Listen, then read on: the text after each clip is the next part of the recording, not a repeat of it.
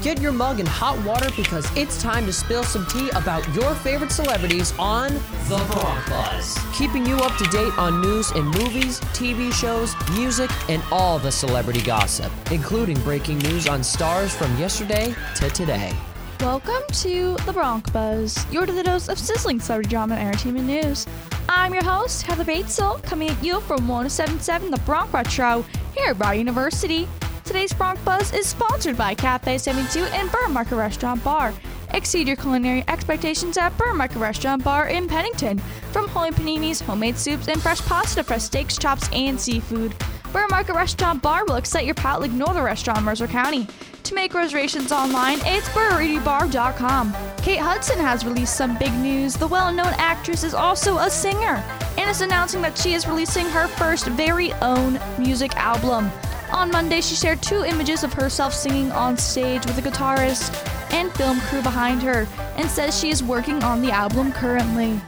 In other news, a new body cam video has been released by Santa Fe's Sheriff's Office that shows the exact crazy moments before actor Alec Baldwin accidentally shot off a gun on the set of Rust, killing Helena Hutchins. Are you doing okay?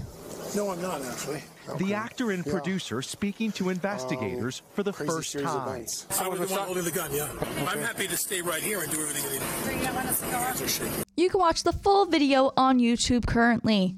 In other news, Kim Kardashian is going solo on TikTok and now has her own TikTok account, not including her daughter, Northwest, as the mom and daughter had a TikTok account where they shared videos of both of them dancing and having fun. Her new TikTok shows her go from a normal makeup look to an all-glam makeup look, looking beautiful as ever. That's all for today. Today's Bronc Buzz presented by Burr Market Restaurant Bar and Cafe 72. For the most unique breakfast, brunch, and lunch experience in Mercer County, you must try Cafe 72 in Ewing. To take a sneak peek at their everything is made from scratch and cooked order menu online, it's cafe72ewing.com. And don't forget to check back in for your next episode of The Bronc Buzz with your host, Heather Batezel, here at Brown University.